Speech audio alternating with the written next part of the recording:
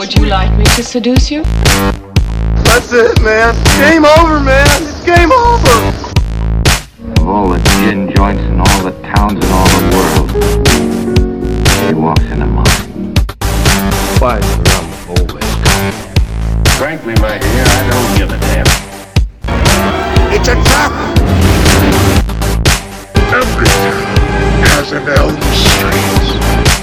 Trust no one, Mr. Miller. Nice night for a walk. Groovy.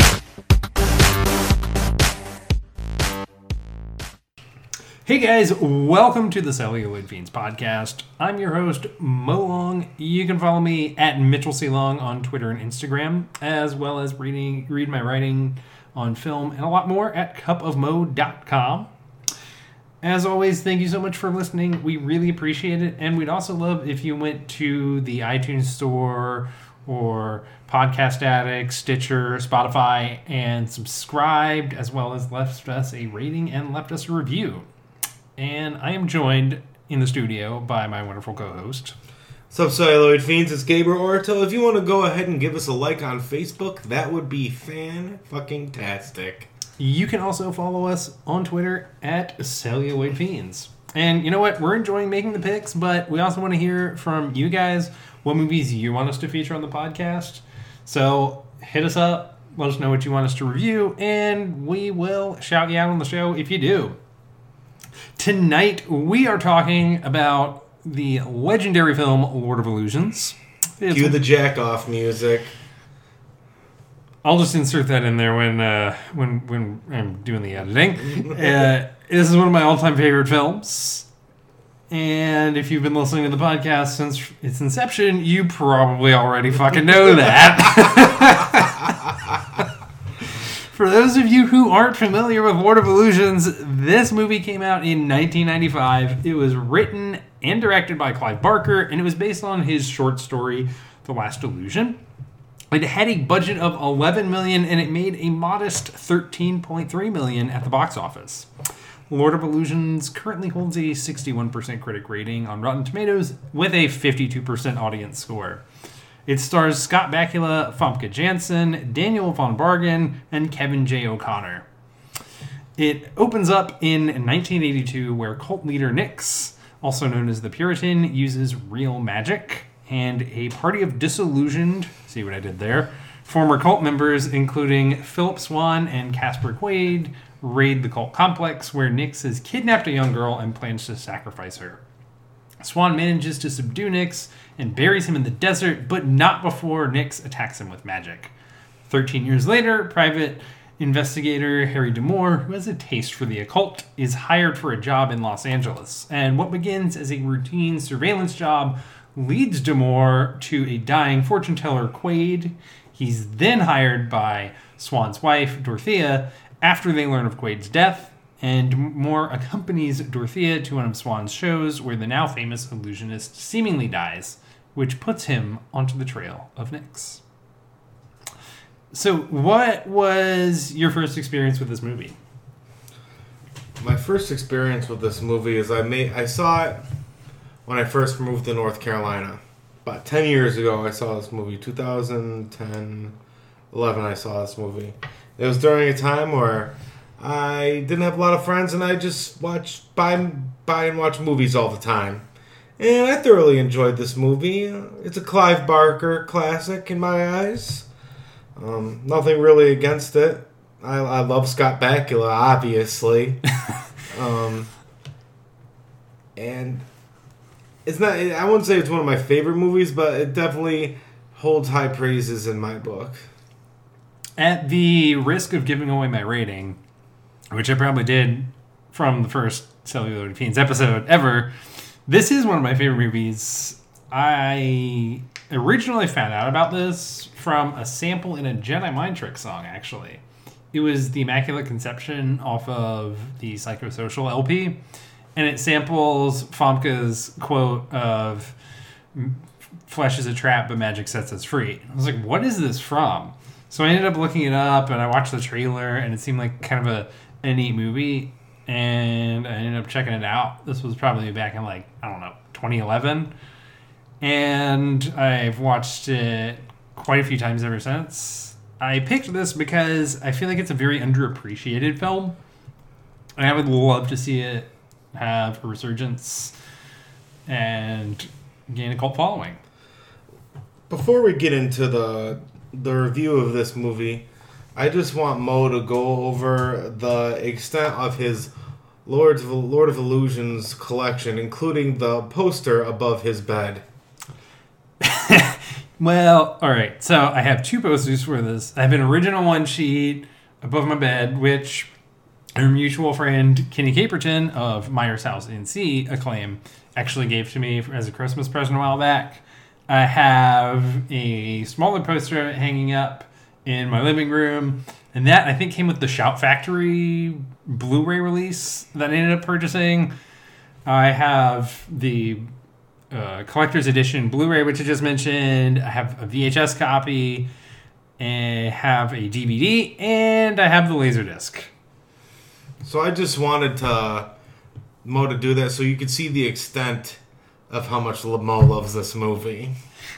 I have the soundtrack, just the MP3s. I bought it on like Amazon or something a while back. And the desktop wallpaper on my computer is a Lord of Illusions poster. So there you have it. That's the extent of my Lord of Illusions collection for now. This, to me, just feels very unique on a number of levels. Like, for one, it's very distinctly a Clive Barker film.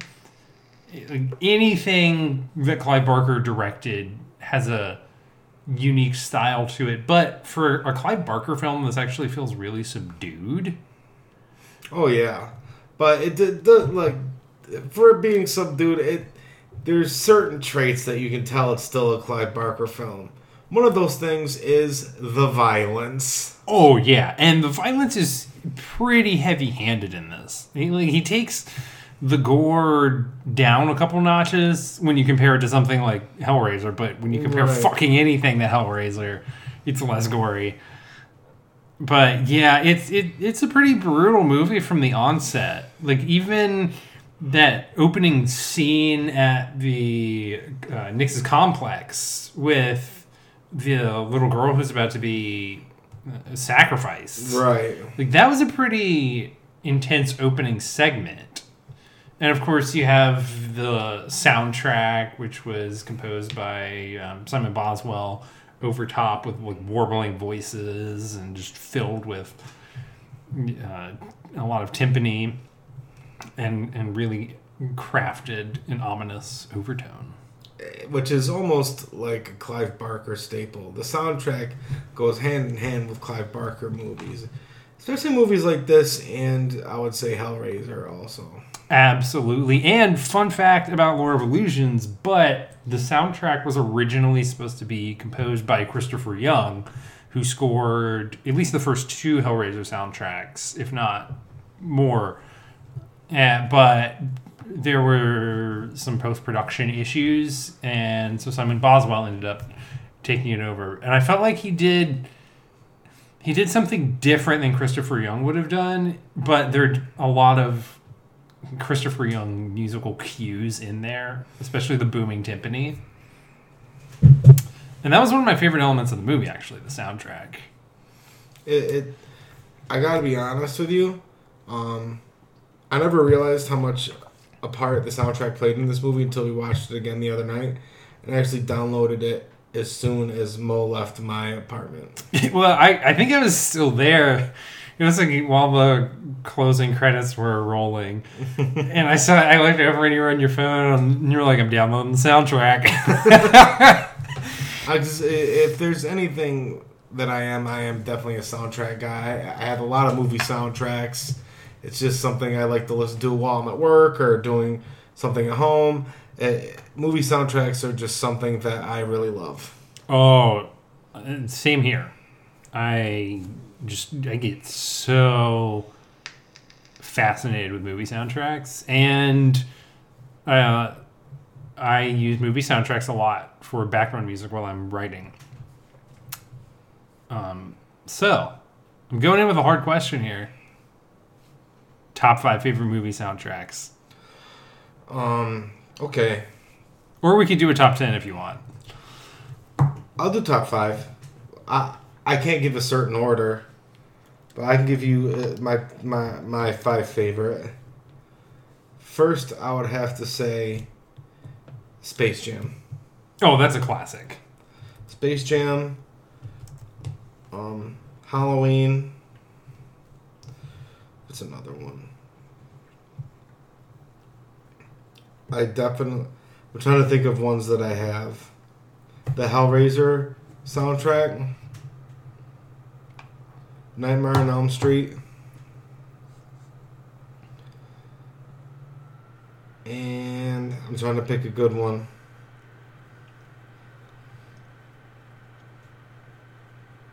I would have to say Evil Dead. That was a good sleeper pick. The Evil Dead soundtrack is ridiculously underappreciated. I'm going to go with, again, in no particular order, Lord of Illusions, Hellraiser. I'm going to go with Warlock.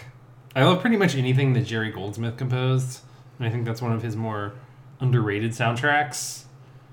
I didn't realize he composed some music for the Mulan soundtrack.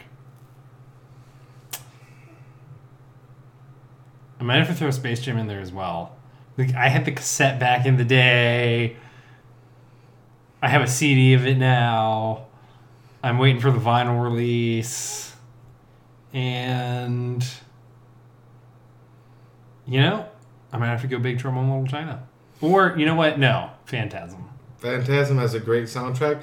And let's also not forget the marvelous Star... Like, there's a bunch of songs. Like, there's the Star Wars soundtrack. Stuff like that. Like, always makes me happy. The Home Alone soundtrack. Most of the Alien movies. Oh, yeah. What I tend to find with my favorite soundtracks is often a lot of them are composed by sort of the same group of people. Like, pretty much anything that Jerry Goldsmith did. Love it. And let's not forget the kings of the horror movie soundtrack, the band Goblin. Oh, yeah. And, of course, John Carpenter. Yes, John Carpenter. John Williams did Star Wars. John Williams did a lot. He did Star Wars. He did Jaws. He did Jurassic Park. He did a lot of movies. James Horner. We can't forget James Horner. He was very prolific as well. He did Aliens, and he did the Brainstorm soundtrack.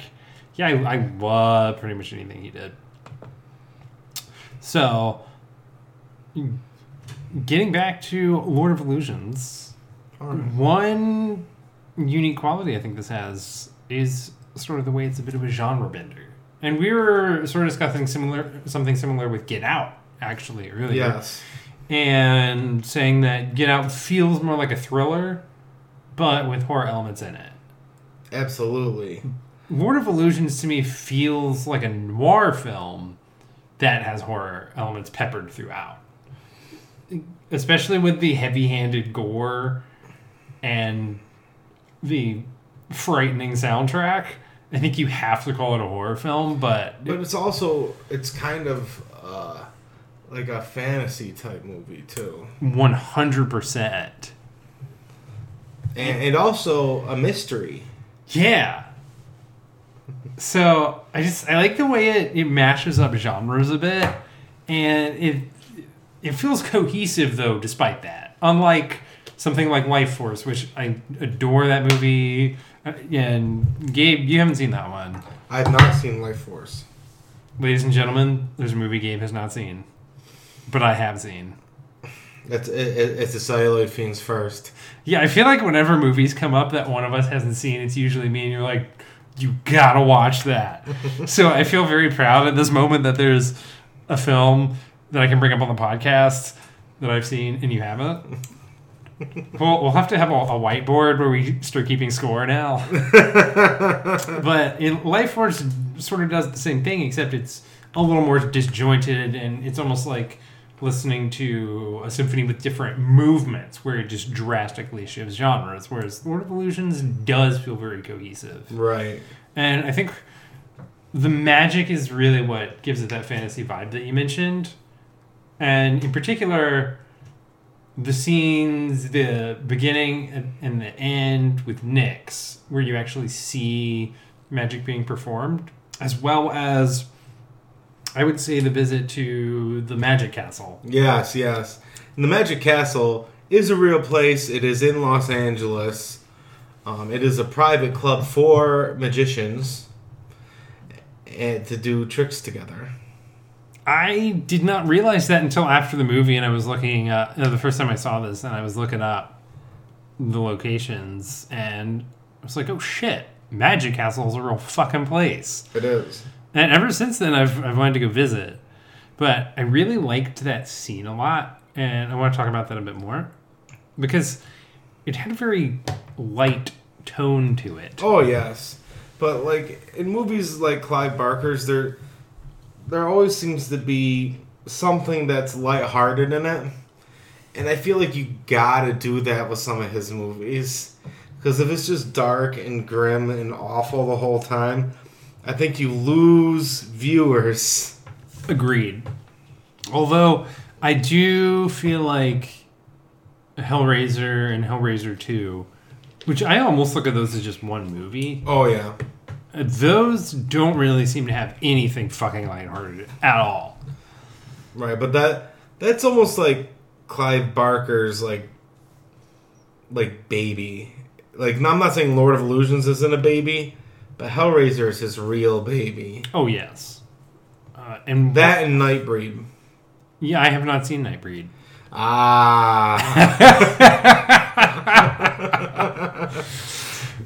Okay. We're tied for this episode so far with not having seen movies. Scott Bakula's performance, I think, really notably helps give this movie a lighthearted feel to it. Because it seems like he didn't really take himself too seriously in this movie. And he knew when to be serious and when to be a little campy. And the character of Harry D'Amour, he's pretty goofy in this movie. Now, here's the real question. At the end of Lord of Illusions, does he leap back home? Oh, boy.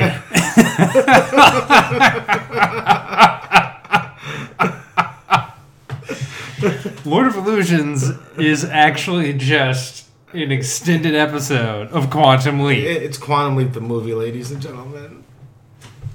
I could sort of see that. Does he finally get home after Lord of Illusions? You know, I'm going to say this is actually the homecoming. So the beginning of the movie, there's a scene cut out where he leaped home, and this was the home he leaped to. Really? Yeah, it was a bit of a dystopian episode.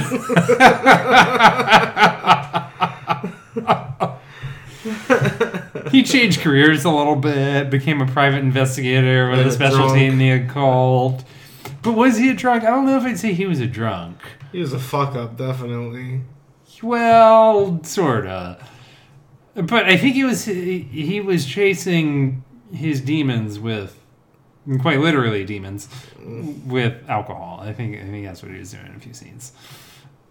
But yeah, I really liked, it was the first scene where he's in the car with Valentin, who is Swan's butler. Mm-hmm. And I really appreciated the way Scott Bakula pulled that off in stepping into the role of Harry D'Amour, because he shows that he has investigative chops, but he does it in a way that's kind of goofy. And I just appreciated the way he sort of brought that character to life. Oh, yes. Scott Bakula is, and always will be, a fantastic actor. Oh, yeah. I think he's very underappreciated.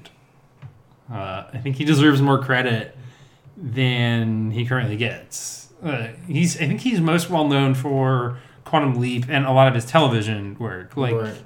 he's on NCIS New Orleans, which I'm actually a big fan of that because of Scott Bakula, of course, but also I lived in New Orleans for a few months, so it's kind of fun watching and seeing places that I used to gallivant around. He was also in an episode of It's Always Sunny in Philadelphia. You've mentioned that, and I remember once I got a text from you, and you were fucking watching that, and you like paused it on TV and took a picture. Yep, and I sent you the picture. Scott Bakula in that episode plays Scott Bakula as a janitor at an old person's home. Oh, wait. Was this a Bubba Hotep prequel?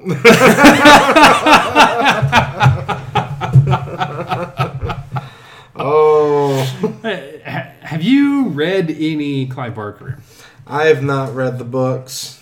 I haven't read as much as I probably should, but I did read the novella of Hellraiser, and I read the short story of Lord of Illusions, which is called The Last Illusion, and it is very different than the movie. Isn't the Hellraiser one pretty different from Hellraiser also? In some ways, but I did feel like the two were more similar than The Last Illusion was from Lord of Illusions. Like, those two works are drastically different. But one thing that I didn't realize until after I watched Lord of Illusions and then started reading some more about a lot of Barker's literature is the character of Harry D'Amour is very prevalent in a lot of his works. And something that I would have liked to see, which unfortunately didn't happen, is maybe a film series or even a television series that featured that character more. Because I think this really could have been franchised pretty well. Oh, yeah. I think Scott Bakula would have done a bang-up job in like a film series or a TV show just of Clive Barker's work. Yeah, I think that would have been phenomenal. I'm really curious, though, why this movie didn't perform better than it did at the box office. It came out in 1995, and I think people were starting to go a different route with horror movies. You gotta remember, Scream came out around this time. Yeah. And you also had some stuff like Seven, which I'd call that a horror movie. Oh, yeah. So, yeah, I agree. I do think it was, unfortunately, just sort of a shift in the horror paradigm at the time. I feel if this movie came out in the late 80s, it would have fared a little better. Yeah, because it's more straightforward horror, although, like we mentioned, it does opt for some different genre cues, but it is more serious horror, and I think kind of in the mid to late 90s, you were seeing a lot of mix-up in the horror. And it's not only genre. that, in the 90s, we started to shift back to the 70s mentality of having horror movies be about teenagers. Yeah, and this features no teenagers. Right. At all. Because we had, like, Scream, I Know What You Did Last Summer, we had Final Destination, and everything was very teen-oriented. They were trying to get kids back to the movies.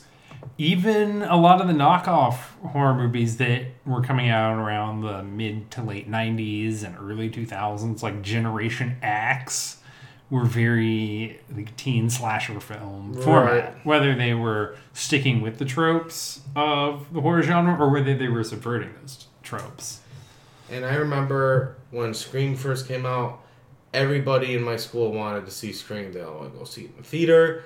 None of us were old enough, so what we'd do is we would buy a ticket to another movie and then go get our ticket torn and then go into the theater that was showing the rated R movie. Is that what you did for Scream? Yes.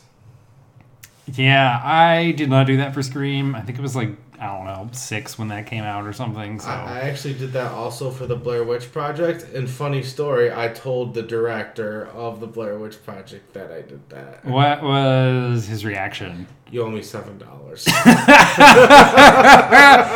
So did you pay up? No. No, he's fucking with me, obviously. Yeah. No, I'm sure he was fucking His with daughter was there. She was like, "Daddy, why would people have to sneak into your movies?" He goes like, "You know, kids had to do that to see my movie. It's okay." She's like, "I never sneak into movies." Like, yeah, because we allow you to watch horror movies. And with that, we're going to take a break. And when we come back, we're going to keep talking about Lord of Illusions.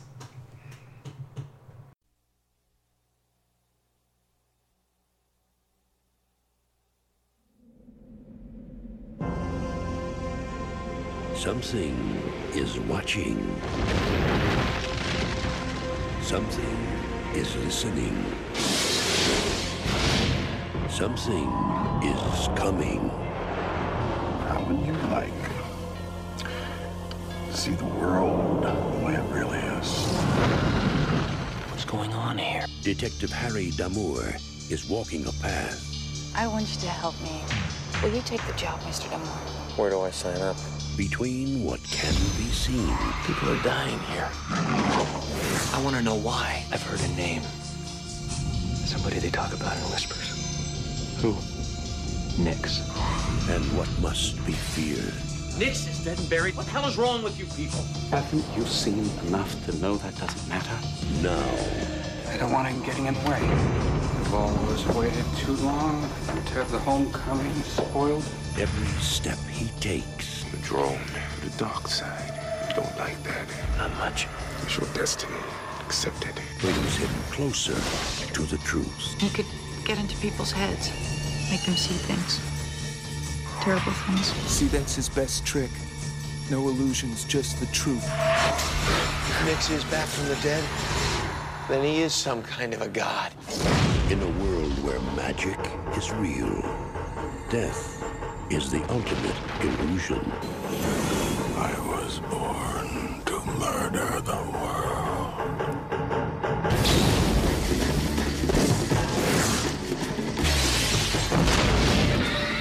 Are you ready for my wisdom? It's not real. Stop looking at me! Next! You want to come with me, Damour? I've got so much power to give you. All you have to do is beg.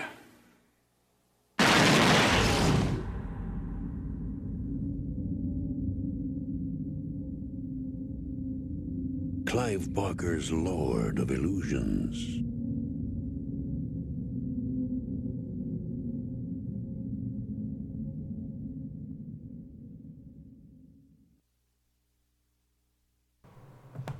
Hey guys, welcome back. We are talking about the 1995 Clive Barker film, Lord of Illusions. I want to dig into some of the more technical aspects of this movie. I loved the cinematography. I thought that was quite well done. And we touched on the soundtrack a little bit. And I think that's very crucial to this movie, like you were saying before. Because at certain moments, it lends this sort of Chinatown vibe. Like when in the graveyard where Damour first sees Dorothea. Oh, yeah. And there's sort of this love theme that's playing. And I think Damour cracks some joke to Valentin at that point and says something to the effect of, "Are there any movie stars buried here?" And it's just a really silly and kind of lighthearted scene. But then you compare that to the opening segment and, of course, the final showdown with Nix. And there are these warbling voices, or there's a lot of timpani. So I think it would be weird to watch this movie without the soundtrack. And then Also, I loved a lot of the locations and the effects. I thought, for the most part, the effects held up very well. Yeah, there are a couple things, though, that kind of date it a little bit with the Polygon Man, whatever he was. That one scene is just really shit-tastic. Like, even for 1995, the CG was really bad. So, this is a scene where D'Amour is sleeping with Dorothea, and it is presumed that Swan is dead. And suddenly, like, this weird Polygon Man, that's the only way I can describe him, shows up, and it's magic sent from Swan. Right. But it's just a bunch of triangles that are two-dimensional that are put together, and I really do not understand what happened. Like, did they just run out of budget for that one scene? Like, the practical effects in this movie hold up so well. And then there's this shitty CG moment. I also think some of the scenes where they're like using fire or like spitting fire or whatever, it kind of looks shitty, but like the practical effects in this movie are amazing, bar none. Oh yeah, I agree about the fire. I think there's the opening scene, and there might be one at the end as well when Nix is throwing fire between his hands, and he's like, "And the fire said to me," and it looks like a shoddy Photoshop job. It does, but those were the times. I'm sure Clive Barker didn't have a mega budget for this movie. He had $11 million for this, which that was pretty low for a director like him. And I'm actually surprised it was that low because I'm not sure what the budget for Hellraiser was, but I'm sure it had to be higher. It looks like that was a budget of $1 million. Why, Hellraiser? Is that right? Well, Hellraiser is also older. True. But $1 million seems low. It is low. And it made 14 at the box office. Hellraiser only made 14? Yeah. But, I mean, that's a pretty decent return on your investment there. When you make a movie for $1 million and you make 14 at the fucking box office. And that's not even including all of the home video sales. Right. And merchandising and stuff like that. Yeah. But, so I guess he had a higher budget for Lord of Illusions. But yeah, maybe they just ran out of budget for the CG scenes. I don't know what happened there. I also thought a lot of the performances were very strong in this, and of course, notably Scott Bakula. And I think this is probably my favorite performance Scott Bakula has given. And I'd seen him before, like in Quantum Leap, for example. But this is the movie that made me appreciate his acting. Oh, yes. This is definitely a reach from Quantum Leap. Oh, yes. I think Daniel Von Bargen really steals pretty much every scene he's in as Nix. And I looked up his IMDb page a while back, and it seemed as though he had a pretty prolific career. But this is the only thing I think I've seen him in. And I just thought he was phenomenal as this insane cult leader. And speaking of which, one of my favorite scenes was really haunting. And it's after Nix is resurrected and his former followers abandon the lives that they're living and return to the cult compound. And there's this sort of happy music playing. And meanwhile, you're seeing these scenes of murdered families. Like, one person killed their husband and 2 small kids at the breakfast table and was on the way out. And one guy, like, lets a bunch of snakes out of the zoo where he's working. And it was just that's a very powerful scene. Like, as many times as I watch this movie, that's one of those scenes that just really gets me every time. Oh, yeah. And I want to say Nix's a scary, scary villain. Yeah. Because not only is he incredibly powerful, but essentially he just wants to watch the world burn. And he has that quote at the end where he says, "I was born to murder the world." He straight up kills pretty much all of his followers. And the only person that he really seems to care for is Swan, who rejected him, which I thought was kind of an odd decision, but I guess it was because he was the only follower that was worthy. Right. Of destroying the world with him. Right. But there was a point where I think I can't quote it quote for quote, but at the end of the movie he was like, "Well, you can't murder the world with me now, but you can watch." Yeah. That's the gist of what he's saying. Aside from the Polygon Man, which was that was an epic clusterfuck. There's one other aspect of Lord of Illusions that is pretty problematic, and that is the fact that Dorothea is the little girl who Nix was going to sacrifice at the beginning of the movie. Who is now married to Swan. Yeah, so adult Swan, former cult member turned rescuer, shows up, saves the little girl, and then ends up marrying her? Pedophile. Which it is implied that by Dorothea that they didn't necessarily marry for love, but still, that is a very, very creepy moment. Oh, yeah. And like you kind of saw it coming, like from the beginning, from like the first time you see Dorothea, you're like, okay, she's the fucking little girl at the beginning of the movie. Which I do want to touch on that a little bit.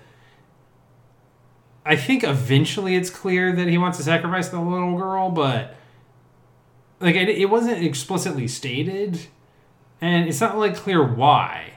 Which I sort of appreciate at the same time. I kind of wish there were more backstory to like why he wants to sacrifice her and why there's like a monkey tied up there or something. He is like a orangutan or ape just tied up down there just for no reason. Yeah, and you're just like, what the fuck? Okay, whatever. And the primate seems to be very angry. Yeah, it was going bananas, as they say. No. We got dad jokes. No, relax. There's no reason to go ape. I gotta edit in a rim shot or something in here. Right? Oh, celluloid fiends. We got jokes.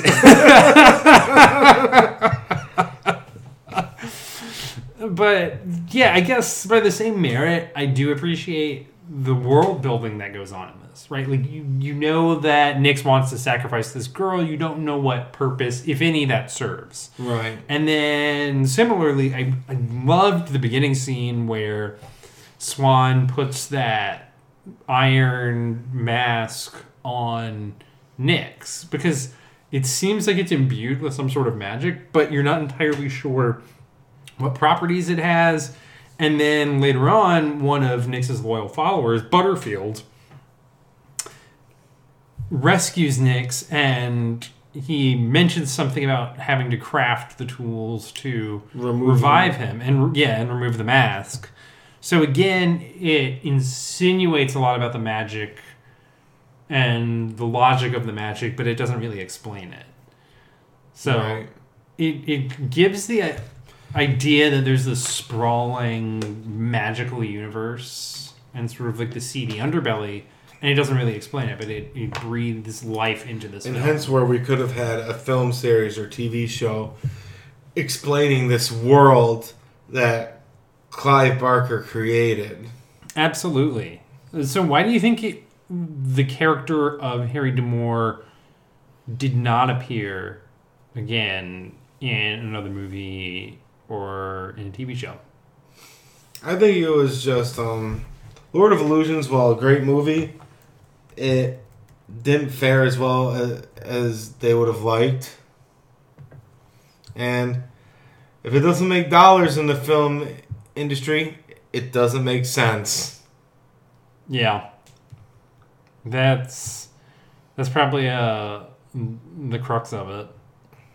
Didn't bring in a lot of cash, and just, I guess, it fell by the wayside. Do you think this movie deserves a cult following? Absolutely. Clive Barker has his own cult following anyways, but I think this movie is definitely one of his more unappreciated movies.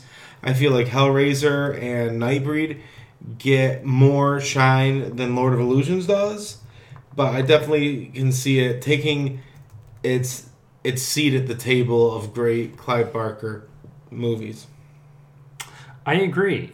And I do remember... So I've, of course, reviewed this, but I remember this was back in, 2016, I think. Bloody Disgusting posted an article in defense of Clive Barker's Lord of Illusions. So I think it's sort of starting to resurface a little bit, but it's a film that I sincerely hope gets rediscovered and maybe starts seeing some screenings back at the box office. I think this would be an awesome retro showing. I think either this movie and Hellraiser or this movie or Nightbreed, we could have a great Clive Barker double feature. Yeah, at Carolina Theater's Retro Film Series. I think that would be a very solid showing. I was really excited when Shout Factory decided to release the special edition Blu-ray several years back, the one that I ended up purchasing, because it included the director's cut as well as the theatrical version. And I was sort of hoping that would bring this movie back to the forefront and usher in some sort of cult following. Anyone I've talked to, interestingly, who has seen this appreciates it quite a bit, but it just doesn't seem to have a lot of airplay. I randomly found it on TV a while back, but it was on some station. I can't remember what it was. It was Comet TV or something, which probably just gets a lot of films and TV shows that haven't already been picked up for syndication. Yeah, and it's inexpensive to get the rights to show those and throw them on there, but maybe I'll get programmed into ABC's 13 Nights of Family. Then again, probably not. So, if you had to pick someone else to play the part of Harry D'Amour, who would you choose? Whew. Like a today actor or just any actor? Any actor? I'm going to go with any actor. Bruce Willis. I could definitely see Bruce Willis in that role. I could see Morgan Freeman doing a good job. I could see Dennis Quaid. I think Danny Glover could have done a phenomenal job at this as well. William H. Macy. Ooh. That's a good sleeper pick. Yeah, Gabe's got the sleeper picks tonight. Yeah, I could totally see that. Did you have any favorite scenes in the movie? I definitely really enjoyed the scene where Swan does the illusion where he dies. Yeah. That was a very impressive scene, and I think that illusion itself has been explored by, I believe it was David Blaine at one point, because it's an actual illusion, and that was a cool moment because, I mean, the effects are great. Watching the swords actually plunge into Swan, it was very harrowing watching that occur, and the camera work really honed in on each sword piercing his body and sort of like a slow-mo blood splatter. So it was difficult to watch. But even before that occurred, seeing this giant structure with all these swords spinning around, was an impressive set. Very much. That was one of my favorite scenes as well. I also loved the Magic Castle excursion. Oh, yes. And that was where it just, again, where it was very much a mystery film. I did feel like that was slightly disjointed in a few spots. Like, D'Amour goes to Magic Castle to look into Nix, who calls himself the Puritan, and sort of dig into whether magic was actually being performed. And he ends up teaming up with this magician there, Billy. And Billy seems to have no motivation at all to help D'Amour. And kind of whisks into the movie and then whisks out of the movie. And you're not really sure, A, why he helps D'Amour, but B, like, where he really came from. And it was just a weird scene, but I didn't really ask questions. It's like D'Amour, he found a doddering old magician who had access to the magic. I was like, can you help me with this case? And this guy's just like, yeah, I got nothing else to do today. And I can't remember that guy's name, but he was supposed to be like a well-known magician. The first dude. One thing I loved about that sequence, though, is there's this... there are all these traps in there to deter thieves. And one of them is projected, is this alien-looking creature that's projected from a hidden projector wall. And D'Amour shoots at it. I think he misses like the first one or two times before hitting it. And I loved that moment because typically in movies, heroes are perfect and they'll just like hit some improbable shot. And in Lord of Illusions, like D'Amour gets tossed around a bunch, he gets beat up, he's not a perfect shot. And I like that about this character. Like he's flawed. Oh yeah. Definitely flawed. He ultimately prevails, but he's flawed. Oh yeah. But I think some of the best are flawed. Yeah. That's what makes it so great. And that's what makes the character of D'Amour so likable. Right. Because he's a human. Exactly. And, props to Clive Barker for giving him that human quality. Did you have any least favorite scenes? Polygon Man. Yeah, that was my least favorite as well. And then I'd also say there's sort of a backstory about D'Amour being haunted by some exorcism that was performed in New York, because he's a private investigator from New York with a specialty in the occult. And sometime when he's in LA, he sort of has this dream that there's some weird demon fairy thing sitting on the edge of his bed. And it felt kind of stuck in. Like, it didn't really seem to have a place in the movie. Like, it just could have not happened. Yeah. It doesn't really bother me, but it doesn't really add anything to the movie. And I think that probably could have been left on the cutting room floor. But, yeah, overall, I think I like most scenes in the movie, except fucking Polygon Man. Yep. So, why don't we rate this bad boy? Alright, let's do it up. I'm going to give this rating a 4. I think that it's a pretty flawless movie, except for the crummy CGI, which is why it lost a point in my book.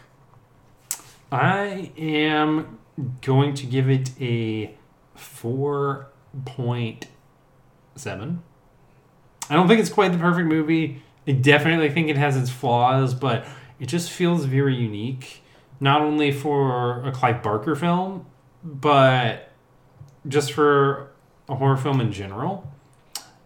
I think it's mostly cohesive. I think it's probably the best performance Scott Bakula's ever given. This movie just really holds up upon subsequent rewatches, especially the effects, aside from some of the really shoddy CGI that's in there. I love the soundtrack. Cinematography is really on point. So, yeah. This is one of those movies that I can just rewatch over and over, and I'm still entertained. Oh, it definitely has rewatchability. And it has a ton of replay value, and I'm just I'm hoping it gets that revisionist history that it deserves.